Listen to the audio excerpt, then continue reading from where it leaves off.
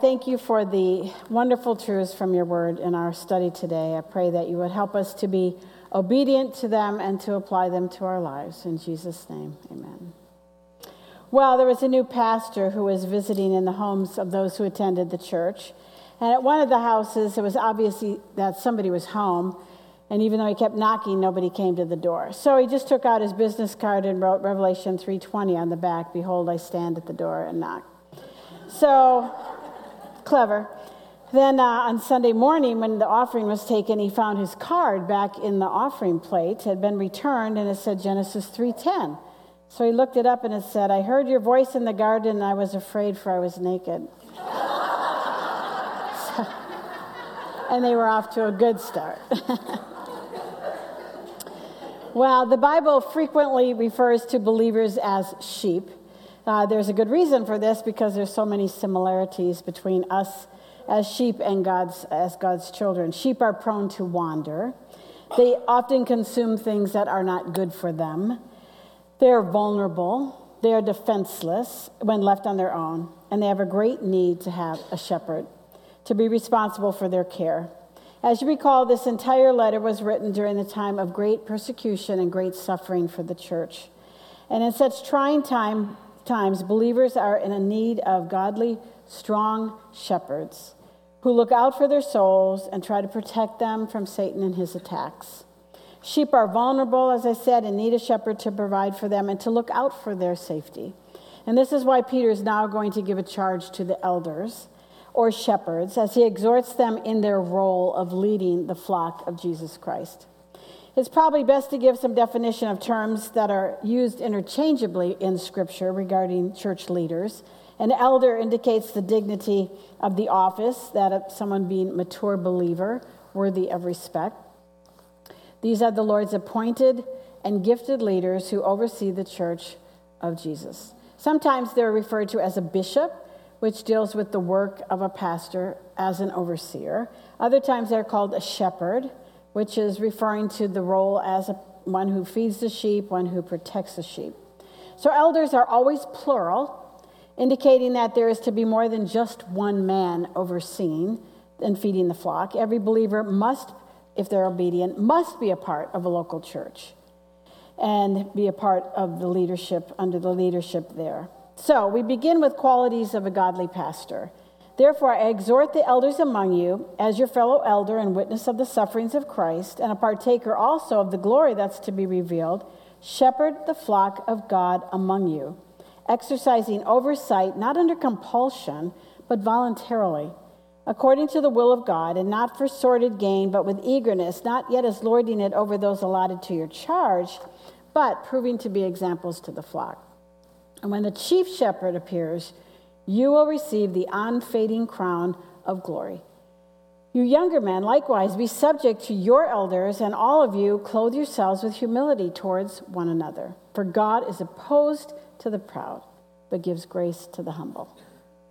So therefore, again, as always, because they put a chapter division, so therefore, based on what he just said in chapter 4, that those receiving this letter were suffering persecution, they were being attacked for their godliness, that these sheep needed encouragement. And so Peter exhorts the spiritual leaders, the elders, the shepherds, to remind them of the importance of their role. He reminds them that he was a fellow elder who had seen the witnessed the suffering of Jesus, as well as seen him in all his glory at the transfiguration. As mentioned before, Peter is writing to a plurality of men, the spiritual leaders who were to oversee the flock. And the word pastor then is the word shepherd, as I said before, pointing to their role as feeding and teaching God's word to the sheep. Having a plurality of leaders helps the church from not being dominated by one man.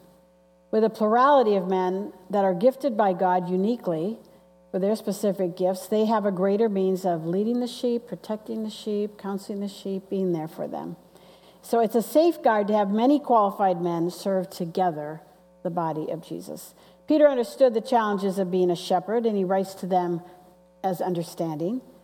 So there's a future glory awaiting every believer, we know that, and there is a special reward for shepherds who have served the Lord faithfully.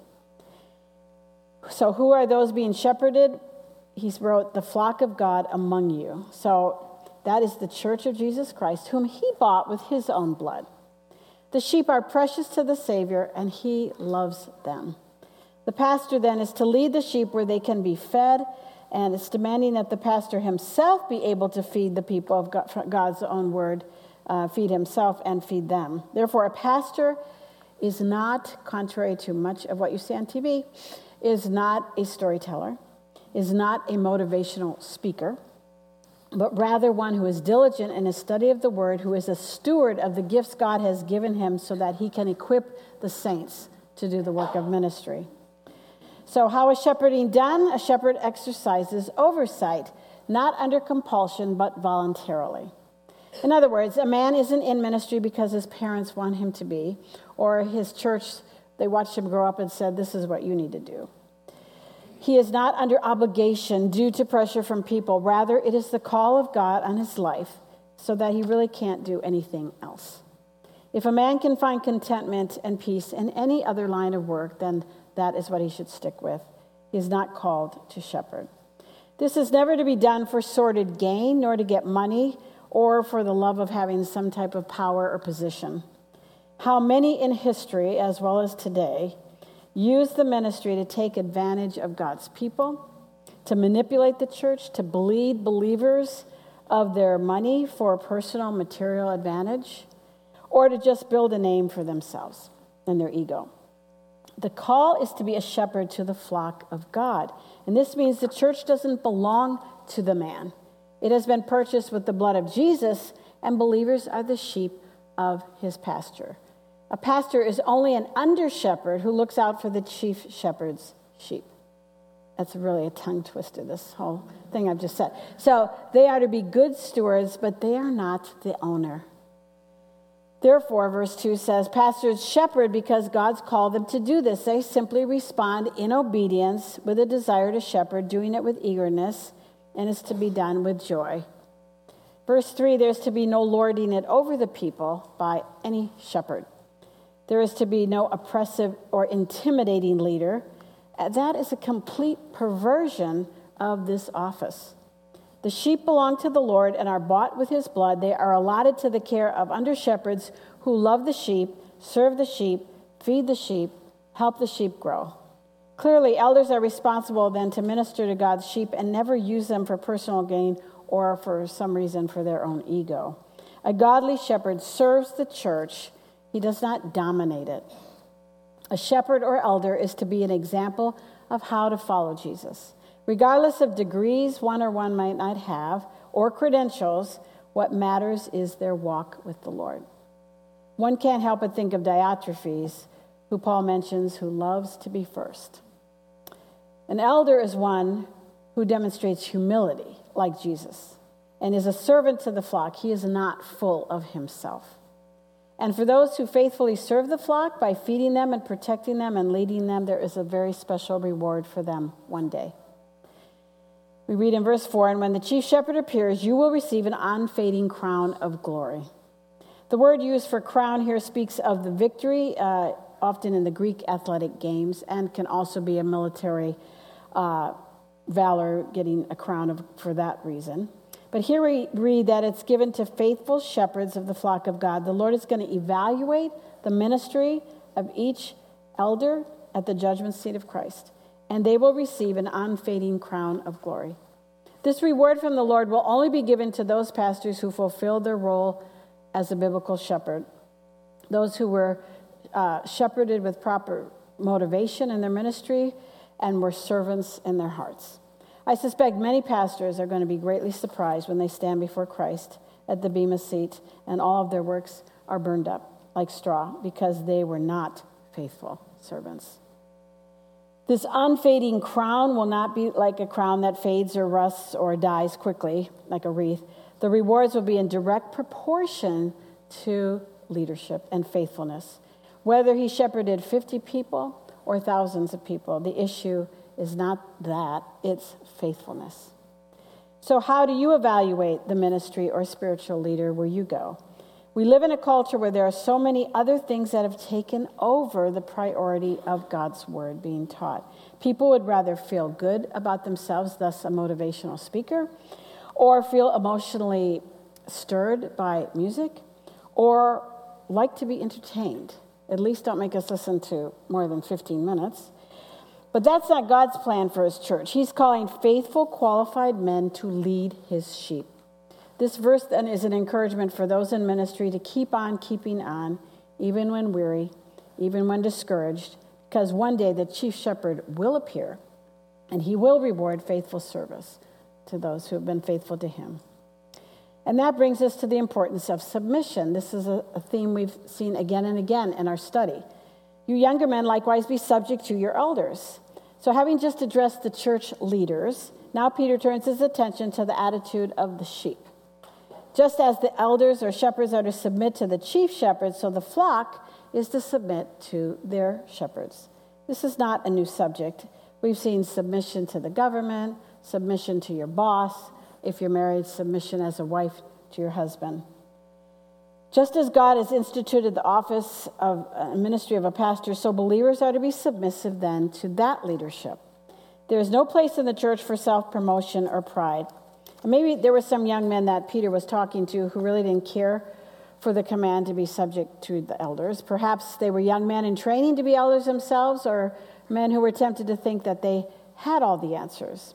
The one who thinks they know everything about the Christian life and knows the Bible in and out are often found in Bible schools and seminaries. There is always the danger of pride when there is much knowledge. Peter makes it clear that elders are spiritual leaders of the church, and the members of the church, especially young people, are to give honor and respect to their spiritual leaders. So learning submission really is the key to being spiritually mature. If there's no submission, the ministry is difficult, if not impossible to do. Scripture makes it clear that failure to submit to spiritual leaders is actually unprofitable and harmful, according to Hebrews 13:17 and 1 Thessalonians 5. It speaks to this: as God intended that elders would lead properly, they would have servants' hearts, and that people would willingly submit. When the church is attacked by persecution from without or from within, the elders must lead and hold things together. But if people aren't willing to follow their leadership, the result, it has to be chaos, confusion, disorder, lots of pain, lots of hurt, lots of heartache. And many of you have walked through those experiences. Well, having an attitude of submission isn't limited to church leaders. We read in verse 5 that all of us are to clothe ourselves in humility. This speaks of a slave's apron who washed the feet of others, just like Jesus did for his own disciples. If the church is to hold together when attacked by the enemy, then they must be believers who are willing to submit to each other. There is to be a lowliness of mind, willing to do the most menial tasks for the sake of someone else. That's what our Savior did for us. So Peter quotes Proverbs 3:34, God is opposed to the proud, but gives grace to the humble. Not a hard verse to memorize, one I think we need to have in the forefront of our brains. God is opposed, he is against the proud, but gives grace to the humble. When we are proud, we think we always know the right way. And this is how our pride comes out in our driving, we know best, in our cooking, in our cleaning, in our, you name it, in whatever. We know the right way. We've done this and we know better. And it really is our pride. And that's when the Lord is opposed to us. Our pride sets us against God and God against us. I think this ought to motivate us to be women who consciously, momentarily, daily humble ourselves, whether it's in your home with your husband or children, in the place you work, or in any ministry at church, or rubbing shoulders with other believers in Christ. How many believers, I wonder, have lived their entire lives or lives for decades with God opposing them, and they don't even know it? This Old Testament has the same principle. Psalm 51:17, the sacrifices of God are a broken spirit, a broken and contrite heart, O God, you will not despise. So, what does he despise? The opposite. Because of this important reality, Peter then reminds us in verse 6, humble yourselves. This is your act under the mighty hand of God, that he may exalt you at the proper time. You don't have to open your mouth every time. You don't have to tell everybody the wrong way they're doing it.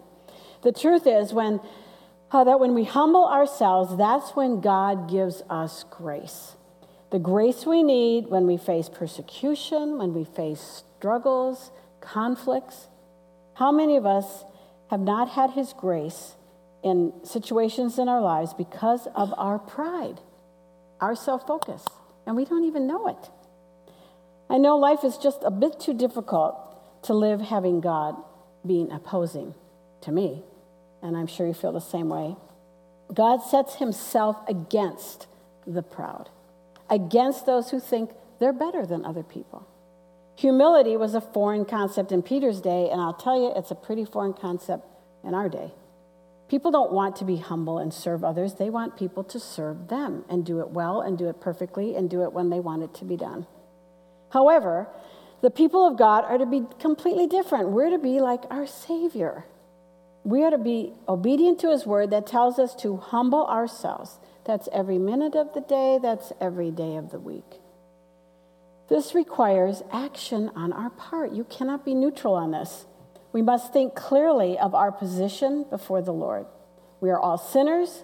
There is no one better than anyone else sitting here in this room. We are to humble ourselves under the mighty hand of God. This was an Old Testament term used to express God's controlling guidance in the lives of people. Peter is telling these believers not to fight the sovereign hand of God, even when it brings testing in your life. We are not to be impatient with God and all that he is allowing in our lives.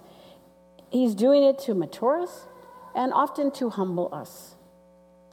These believers were being humbled by the suffering and persecution that they were enduring.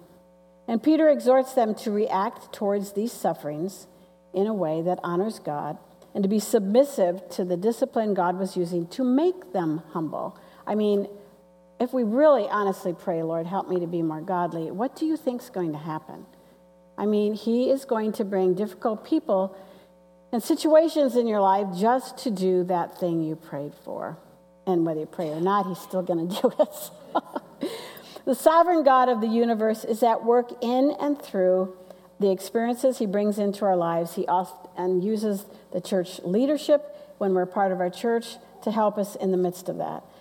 Sometimes there is deliverance, and we don't deserve it. And sometimes it's all about him just testing us, see the strength of our faith. Sometimes it's chastening, it's his discipline, but it is God who is accomplishing his eternal purpose in the lives of his children. So there's comfort and joy knowing that at the proper time, God will exalt his own who are suffering with trials and tribulations. God has a purpose for every little thing. There will be a time when God lifts those who are humble and submissive and will deliver them up out of it all. Our lives are filled with difficulty. Anxiety tends to be the default move that we do. But now Peter makes a clear command about what believers are to do when we humble ourselves, when we submit. What are we supposed to do then with the anxieties that come our way? Verse 7, casting all your anxiety upon him because he cares for you. Another short verse to memorize. Anxiety comes from so many sources. I'm reminded of a favorite verse. I usually put in cards, Psalm 55:22. Cast your burden, literally, what he has given you, upon the Lord, and he will sustain you. He will never allow the righteous to be shaken. To cast means to throw something on or something on someone else. And we're told here to cast on the Lord all of our anxiety, all our pain, all our disappointment, all our frustration, all our despair, all our suffering, all of our questions, all of our fears of the unknown, all of it, we're to cast on him. He is the one we can trust because he is always good, always loving, always wise, always sovereign, always has a purpose in our pain. You know it's never for nothing. This is the truth, whether we feel like it or not. Our emotions do not dictate truth. How we feel does not determine truth. God's word determines what is true. And we need to dedicate more of our thinking, ladies, about how much he actually cares for us. Anything that concerns you concerns him. When we trust ourselves and we think we have it figured out how to best deal with this situation, whether it's money, whether it's relationships, whatever it is, and we come up with the plan, we are being the opposite of humble. Humble says, I don't know what to do. I can't do this. We are lifted up with pride, thinking that we know the best thing to do. And if you're his child, then you know what? You are his concern. He allows humbling events to come into our lives. He allows difficulties and trials in order to make us more like Jesus.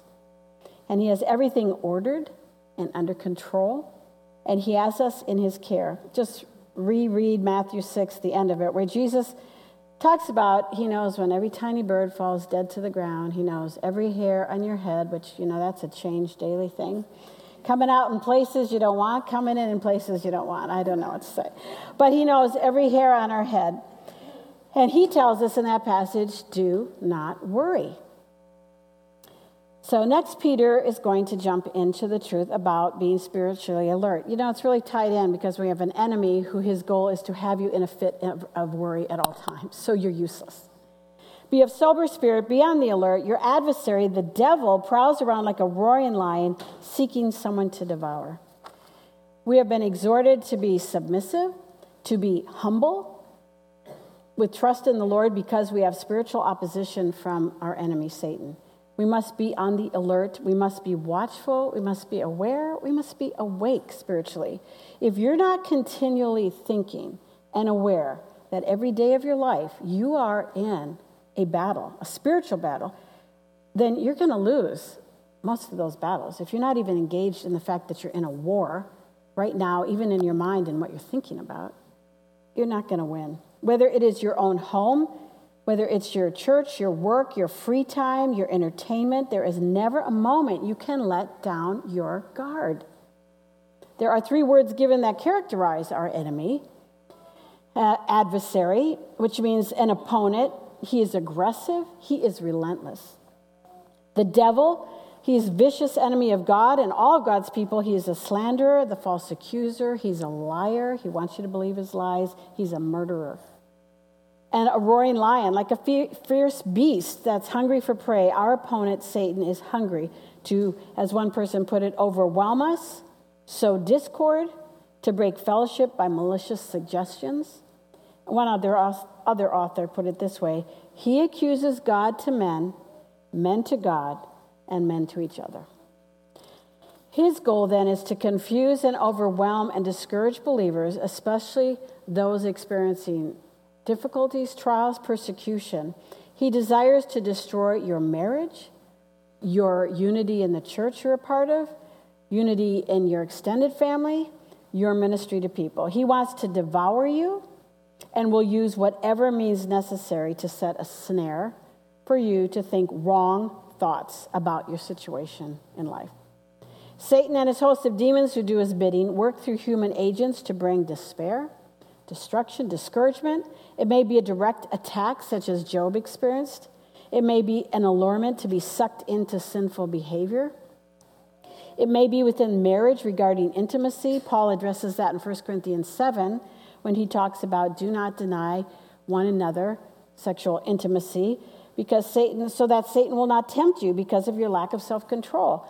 So when one spouse withholds intimacy from their spouse, you can believe Satan will be right there to tempt the deprived one with sin. His goal is to destroy every Christian marriage. And so what must we do? Stand firm, but resist him, firm in the faith, knowing that the same experiences of suffering are being accomplished by your brethren who are in the world. So the word resist means to withstand, to be firm against someone else's onset. We are not to pursue Satan. When he comes to us, we are to resist him. I mean, people think because they tell him go to the pit of hell, he's going to go, oh, okay. I don't think so. We are to resist him. That's how we respond. Remember, we are commanded in Ephesians 6:11 to put on the whole armor of God that you may be able to stand firm against the schemes of the devil. The word firm refers to that solid front line of an army, like the Greek army, who walked very close in their infantry, close ranks, and very deep. So as we resist Satan, we are to be firm in our faith. As I said, he doesn't run away from us because we speak to him, but because we are firm in our Christian faith. We are living according to the word of God. Jesus was tempted in the wilderness. He of anyone who could have said, go to the pit, it's him. But he endured temptation by responding with appropriate scripture. And then Satan left for a time. Peter continues by reminding us that the same terrible experiences that believers face while in the midst of suffering are being experienced by others around the world. We are not alone. The term "are being accomplished" suggests that these afflictions are continuing to occur in other people's lives just as they are in yours, in order to accomplish something that has not yet been accomplished. So even in the difficult battles, the purpose is to perfect and mature us in our faith. Scripture tells us Satan is a liar and a deceiver, and so we're in this real spiritual battle the moment you wake up, just as believers all around the world are, just as all the believers sitting around you in this room. We are in a spiritual battle, and God allows painful tests in our lives, and that is to perfect the work he is doing in our lives. And you know what? This is the good news. The tests will not last forever. Verse 10, after you have suffered for a little while, the God of all grace, who called you to his eternal glory in Christ, will himself perfect, confirm, strengthen, and establish you. The God who has called us to eternal glory also cares for our every need, every moment of the day. And after we have suffered for a little while, not 30 years, not 80 years, not for eternity, for a little while, it will end one day. But in that process of suffering, it is God accomplishing great things in the lives of his children.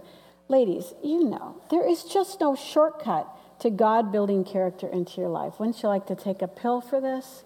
Make a wand, godly, you know? But that's not how it is. You can't learn to forgive unless you're wounded. You can't learn to trust the impossible unless you're in an impossible situation. These are things you could only learn as your faith is stretched. It's through suffering that he perfects. That's the idea of mending your life so that you are equipped to be useful for him. It's through suffering that he confirms or makes you solid like a rock of granite. It's through suffering that he will strengthen you or fill you with strength that only comes from him. And it's through suffering that he will establish you, settle you on the foundation of Jesus. Because when the world is upside down and twirling, the place you need to land your spiritual feet is on the rock. This is all the work that God is doing in and through us. And in the midst of the heat of the crucible of suffering, we need to remember what Romans 8:18 reminds us, that suffering is not worthy to be compared with the glory that will be revealed in us. So ladies, every battle, every struggle, every sorrow that you face, God is working in your heart, in your life, to produce great strength of character in your life and faith. I have a quote from F.B. Meyer, who said this: never run from suffering, but bear it silently, patiently, and submissively, with the assurance that it is God's way of instilling iron into your spiritual life. Your iron crown of suffering precedes your golden crown of glory, and iron is entering your soul to make you strong and brave. So he uses the process of humility, submission, all of these things, attacks, to grow us.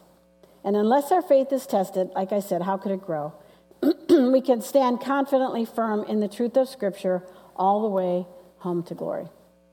So in response, how can we not fall down and worship this great God of ours? And that's what Peter said. To him be dominion forever and ever. Amen. You and I can trust him with every minute detail of our lives. Everything that causes you anxiety. That's what he wants you to take and throw on him. He has it. He's got it. You know, you and I were never made in the image of God, never in these bodies, to be equipped to carry anxiety. You know the toll it takes on all of us. I'm speaking a much greater message than I often obey. And we all know the impact and what it does to our bodies. And the Lord loves us. He wants what's best for our bodies. He cares about our bodies. And he's telling you, throw that anxiety on me.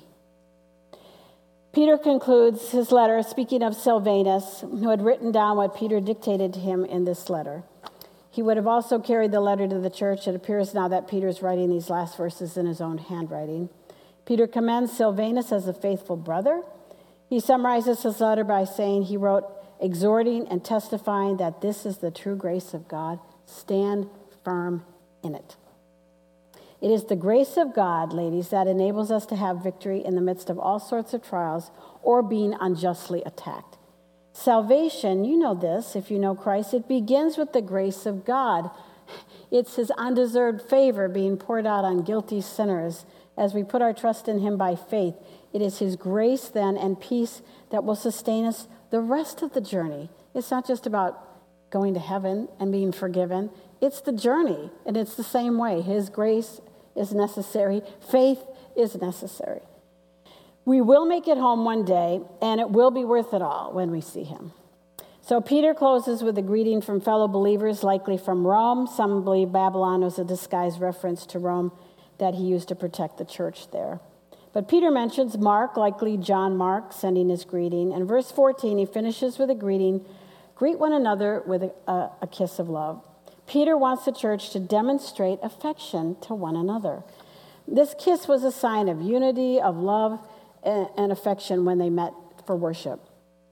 Obviously, it's not the idea of a passionate kiss between lovers. Rather, the greeting, which in our culture has typically been replaced by a hug, sometimes a handshake. Other cultures, it's a kiss on either side of the cheek. The point is, believers are to love each other, and we're to express it and show affection. Peter ends with, peace be to you all who are in Christ. And this peace is only possible for those who are born into God's family.